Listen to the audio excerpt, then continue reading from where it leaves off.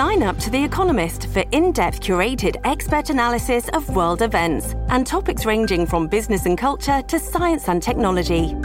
You'll get the weekly digital edition, online-only articles, curated newsletters on politics, the markets, science, culture and China, and full access to The Economist Podcast Plus. The Economist is independent journalism for independent thinking. Go to economist.com and get your first month free. Welcome to Foreign Policy. This is the ER, our weekly podcast, and I'm Sarah Wildman, FP's deputy editor for print. Our April print edition is titled The End of Human Rights, and it had a great cast of contributors.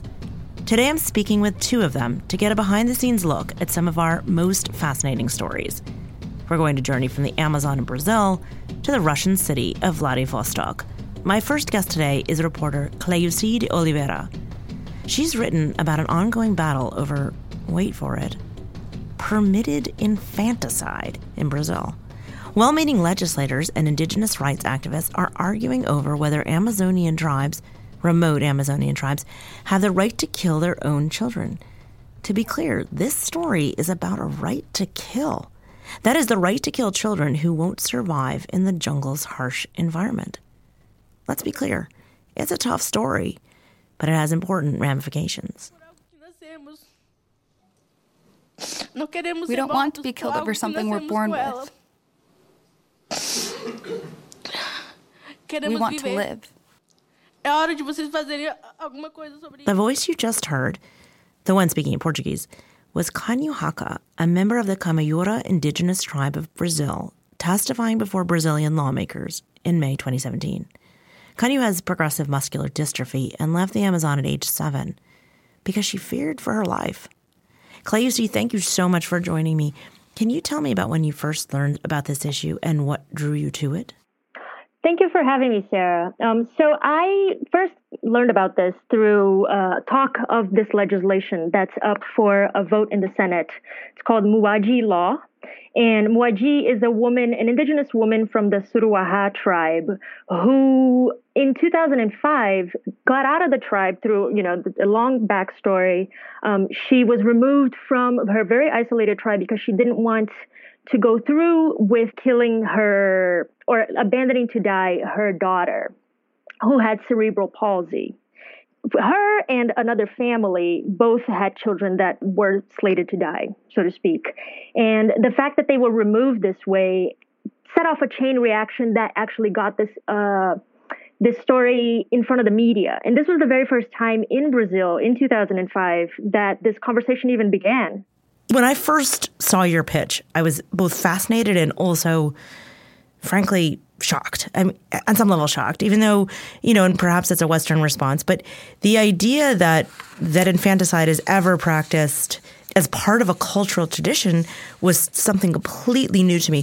When Muaji's law or Muaji's case came before the Brazilian public, was it similarly shocking? It was very shocking. And this was 13 years ago now. And I've spoken to a lot of human rights lawyers and on both sides of the debate. A lot of them have told me that this was just not a conversation that was had, even in academic papers in Brazil, about this happening in the present day before 2005. And it was such a big deal. I mean, the story came out in this program called Fantástico, which is it's a weekly news program in prime time on Sunday nights. So it really kind of rattled the Brazilian psyche, so to speak.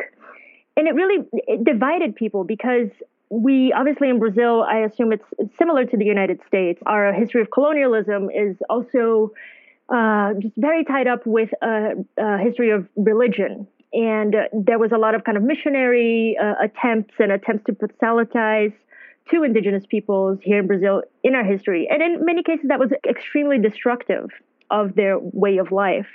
So the fact that this was being brought up for the very first time by missionary groups rubbed certain people the wrong way. So it was just very hard to kind of for people to wrap their heads around. When you say that, it's not simply that, people had responses like mine. They read the newspaper and thought, oh my, or, hand to their chest with a sort of shock. you write that in a public rebuke to the bill, the Brazilian Association of Anthropology compared it to, quote, the most repressive and lethal actions ever perpetrated against the indigenous peoples of the Americas, which were unfailingly justified through appeals to noble causes, humanitarian values, and universal principles. That's a huge condemnation. Yeah, it is. It has to do with a great deal of suspicion of a missionary project in general, right? Mm-hmm. There's a couple called Marcia and Edson Suzuki, and they have really been at the forefront of this conversation. And the reason for that is because they were for decades living among this very isolated tribe called the Suruaha, which I mentioned earlier. They were both there to, do language studies because they're both linguists. And they were also bringing some new ideas to these indigenous tribes. This tribe has a very strong tradition, for instance, of suicide, and they try to discourage them from committing suicide. And in the process of them living with them, they came across situations in which children were slated to be killed or to be left in the jungle to die. There's a very specific case that you actually narrate, and maybe you can tell the story of, there's a very specific case of a girl who was, her parents killed themselves rather than murder her or bury her and her sibling alive, and she was kept alive by a brother. Maybe you can narrate that story. Yeah, absolutely. That's Hakani, and that's one of the first cases even that preceded the national attention to this issue. So Marcia and Edson Suzuki were living with the Suruaha, and there was this couple there that had, I believe it, at the time was 3 children, and 2 of them didn't seem to be developing properly. What Marcia told me through interviews is that at certain points the tribe started to pressure the parents to do something about it because children who, have some sort of disability are condemned to die. The case of this couple was, say, unusual or a bigger dilemma because these children were already fairly grown. They were around 2-3 years old when the rest of the tribe and the parents noticed that they were starting to develop. They just weren't developing properly. And in Marcia's telling, these parents, in order to not go through with killing these 2 children, they themselves committed suicide, which should be pointed out that in this tribe, it's very common. It's usually the preferred form of death is suicide. And the tribe buried the 2 children alive, which is often how, both in the Suruaha and other tribes as well, is how the death occurs. And one of the boy died, but the young girl survived the ordeal. And she was kept alive by her older brother, who was still very young. He was about 7 years old. And for about 2 years or so, she just survived on scraps of food. And the rest of the tribe would just kind of ignore her, slowly kind of waiting for her to die. And it was only after 2 or so years that the little brother deposited this young girl who was almost dead on the Suzuki's feet. And Masa told me that she thought the young girl was dead, but they checked for a heartbeat. She still had a heartbeat. After a long, protracted period of trying to get the government to remove this child out of the jungle and get medical treatment for her, the Suzukis took her out themselves. They nursed her back to health and found out that she had hypothyroidism, which is treatable. It's incurable, but it's treatable. And then they took her back to show that, this is something that can be treated. It doesn't necessitate a killing. But nobody in the tribe wanted to take care of her because, her parents weren't around and it's a very harsh environment. So the Suzukis went on to adopt her. But one of the things that happened was that they brought her back and they showed her to the tribe, and the state was not happy with them for doing that, for showing an alternative path. Exactly. And this is where you have these kind of battling ideas about what should be done. And in an anthropological report that was put together by the public prosecutor's office to convince the government to get them kicked out, the anthropologist working for the government said that it was unacceptable that they had brought her back because they had introduced this new idea that was outside of the Suruaha cosmology. So in so many words, they were saying that, by showing these indigenous people that there's something could be done about the fact that this girl had an illness, was bad because they wouldn't be able to just solve it the way they've always solved it, which was by killing the child. These are individual cases, but there actually is this bill that has been working its way through the houses of the Brazilian government for the last decade. I mean, it was introduced in 2007, it sounds like, and you say it immediately introduced tensions between Brazilians who champion universal human rights, which prioritizes the individual, and those who support cultural relativism, which favors the freedom of communities to organize themselves according to their own moral codes. Why has it taken 11 years, first of all, and how much attention is being paid in Brazilian society to this? I believe that it's taken this long because the bill itself has met with an enormous amount of opposition. And that's why it's kind of been dragged for so long. A lot of groups and interest groups have kind of put a stop to it and had it changed. And there's just been a lot of discussion behind the scenes over this bill. I'm not sure there's ever been a truly in-depth research done on the topic here in Brazil, because while there are occasionally, I'd say about once every 2 years when the bill goes up for, a vote or a review, there will be a flurry of articles about it online or in magazines and newspapers. But to this day, the government doesn't publish any figures on how prevalent this is. The organizations that work with indigenous people, they will not monitor the situation, but also say that the bill shouldn't pass because they don't have any reliable data on it. And you do discuss that. I mean, one thing is that the entire population of indigenous people compared to the population of Brazil is quite small, 1/2% of the total population of Brazil. So just shy of 900,000 indigenous compared to 191 million Brazilians. I mean, one anthropologist you spoke to who wasn't authorized to speak on behalf of the organization he works for said he had heard stories about child killing and he found them to be difficult. But he said, the jungle is a harsh environment. But at the beginning, you actually narrate that it's not only children born in this context, it's also, to some degree, superstition. Women with twins are targeted. The woman that you focus on at the very beginning, Kanyu, who has progressive muscular dystrophy and now uses a wheelchair, she's quite articulate. She wants to pursue higher education. She's become a forceful and effective advocate for intervening.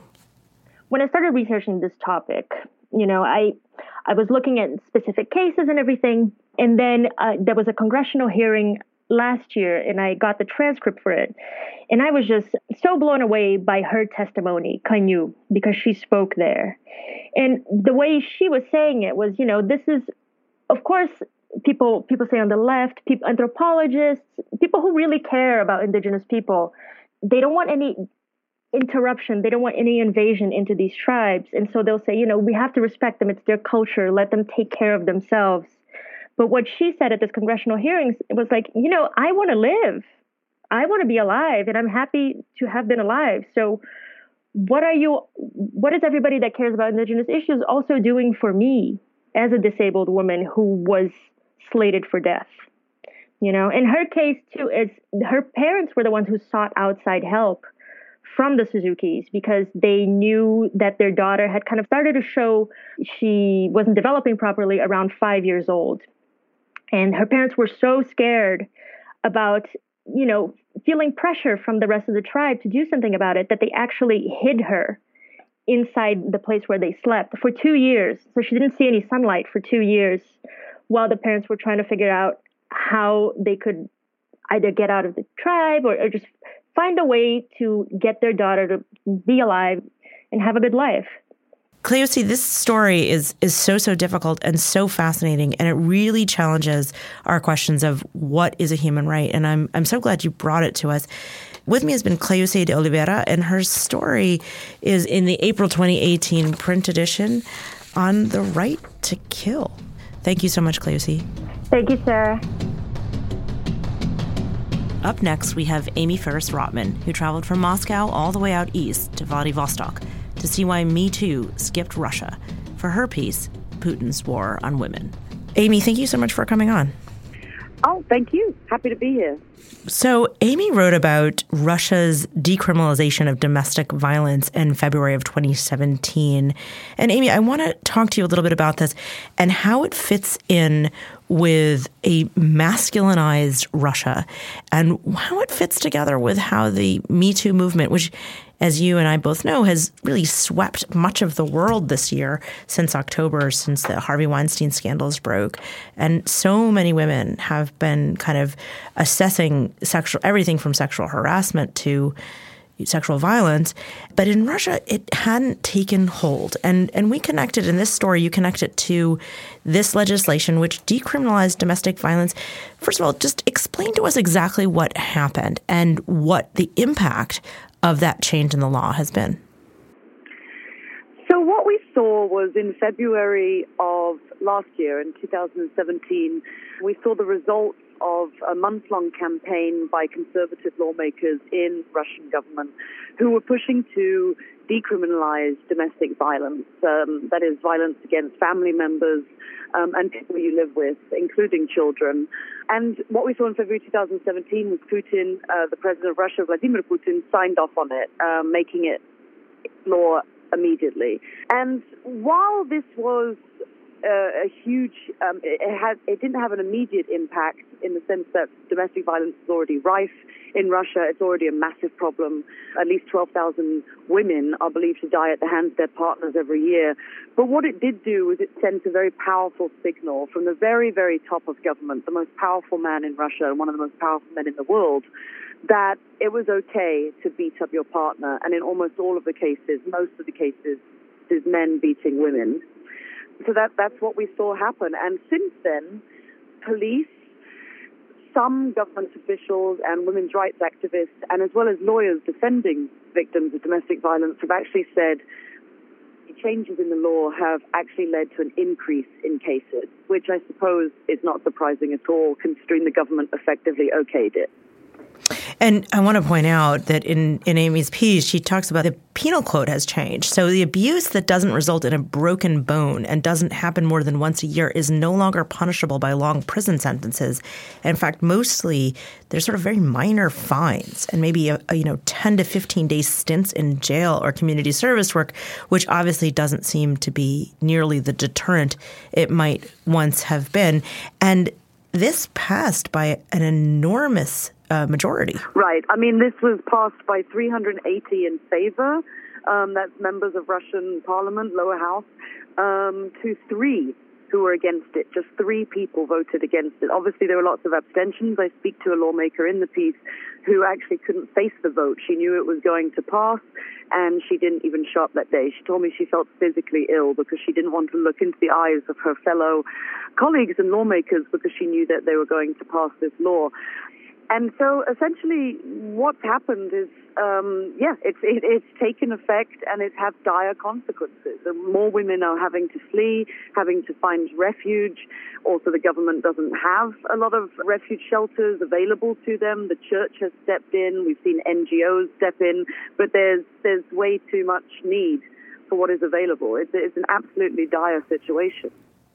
And you speak to a woman who runs an organization called Sail of Hope, which is based in Vladivostok, but she oversees 10 crisis centers. Can you tell me a little about her? So she was a very interesting character in the sense that she works for the government, but it was very clear that she didn't want to be seen as critical of the government, but she was also extremely pained by the changes to legislation because obviously she was already beginning to see the effects and what it meant in the shelters that she oversees. She oversees 10 shelters across an extremely large region in terms of space, but it's practically empty compared to the rest of Russia, except for Vladivostok, which of course is a big affluent city. And she was extremely worried because she said it suddenly became a lot harder for her colleagues working across these centers to actually see what kind of abuse has been going on, to detect what kind of abuse has been going on, because that's the most cruel thing about this legislation is, it has all of these details about, how much of a beating one is allowed to receive or allowed to administer before being categorized as a crime. What it does do is it opens up a huge gray area, and police as well as lawyers, are not as readily able or willing or have the financial interest in pursuing certain cases which they think may fit into this gray area. So maybe the new legislation says you can't have any lasting damage, i.e. a broken bone. But that means you can get pretty beaten up very regularly and have your hair torn out and be, having to require stitches even, and also having an enormous amount of psychological abuse. And you do speak to a woman named Oksana Pushkina, and she actually does want to write new legislation. And how likely is that to happen? And what would that legislation look like? So essentially, Russia is currently lacking an actual law against domestic violence specifically. Obviously, it has a law, which again, an assault, but it doesn't have something specifically targeting domestic violence. What she would like to do, Pushkina and a group of other women, is to create a brand new law. So instead of trying to go back and forth on the changes to legislature, which the Russians have just done, they actually want a brand new, sparkling law which is against domestic violence, full stop. We talk a bit in this story, you talk a bit about how actually women's rights in Russia, the idea of feminism in Russia was not something that had ever really taken hold, in part because Soviet history seemed, I don't know, it's not exactly not to need it, but that feminism itself seemed a Western concept, and also many of the rights that Western feminists were advocating for, especially in the early part of the 20th century and second half of the 20th century, in the Soviet era, Russian women seemed to have. That's something, it's a strange paradox and a strange kind of weird reverse surreal situation which a lot of people are not aware of. The early Soviets and the Bolsheviks were decades ahead of us in the West. And so, and I'm talking about abortion, which was legalized and made sure that and available to all women. That happened in 1920. So, really decades, half a century before we had it in the UK and the US. They were also given voting rights ahead of everyone else, universal suffrage. And so I think for a lot of Russian women, they grew up in an environment where they sent a woman to space before anyone else. They had these rights in place before anyone else, and they were very aware of it, and it was very normal for them as well. And so for them, a feminist movement to come in the 90s and the 2000s, which of course has come from the West, they saw it as a way of, yet another way of the West trying to tell Russians how to live and to tell Russians that they were not living as well as their Western counterparts were. They saw this as offensive. And that, in a nutshell, is why the feminist movement did not take off in Russia, the feminist movement as we have it in the West. But in the current incarnation of Russia under Vladimir Putin, there has been an association with the state with masculinity in some way. And that seems to have shifted something. And you sort of talk about this in terms of why Me Too itself, the stories, have not latched on to public consciousness the way that they have in other parts of the world. And you describe a handful of people who've actually described either rape or other stories and have been ridiculed over social media or worse. Can you look at this a little bit and tell me why you think that Me Too doesn't take off? Yes, I think a lot of why Me Too didn't take off in Russia is because of the environment that modern Russia is living in. There's an extremely macho leader, Vladimir Putin. He's known for being bare-chested in the West and going out and, saving tigers and this sort of thing. And that image is also cultivated very much at home in Russia. He is seen as a very strong masculine leader. Old-fashioned gender roles are very much in place in Russia and have been encouraged under Putin's rule. And we've also seen this coincide with the rise of the Russian Orthodox Church, an extremely conservative organization, which is trying to roll back women's rights at the moment, is totally against the rights of LGBT people. That's what we're seeing in Russia. That's the current environment. And it's worth noting that Putin's, it's macho populism, if you can call it that. And we're seeing it in other parts of the world, notably in the United States with President Trump. So, Putin is not alone in this. He is part of what I would say is a global trend, but which fits nicely into his idea of restoring Russian greatness on the world stage, having a very strong army, and of course having this powerful church to back it all up. Amy, do you have any hopeful thoughts? I mean, you talk at one point at the very towards the end of the story about actually a somewhat nascent movement among particularly millennials in Moscow and St. Petersburg who are organizing in some respects, at least over social media, to protest some of these changes and also some very specific cases. I do have some hope. I mean, I've been coming to Russia for 18 years and living in Russia as an adult on and off since the year 2000. And for the first time, I've actually heard Russians use the word feminist in a positive tone. And I've met loads of young women. It must be said that they're very young. They're millennials, and they're mostly in the big cities, like you say, in Moscow and Petersburg. But they say they're feminists, and they talk about feminist policies needing to be introduced, and they talk about the need to reform the government and give women more rights and to prevent violence. So yes, I actually do have hope. I was pleasantly surprised in a way when I was reporting on this piece to see this massive change in the 18 years that I've been going to Russia. Well, that's a good place to end. Amy Farris-Rotman's piece on why Me Too skipped Russia is in our April 2018 print edition of Foreign Policy. Amy, thank you so much for speaking with us. Thank you. You've been listening to Foreign Policy's The ER podcast. I'm Sarah Wildman, and I've been your host. The podcast is produced by Shelby Bosted. For more information about foreign policy and to subscribe to The ER, please visit foreignpolicy.com, iTunes, Stitcher, or wherever you get your podcasts. Thank you.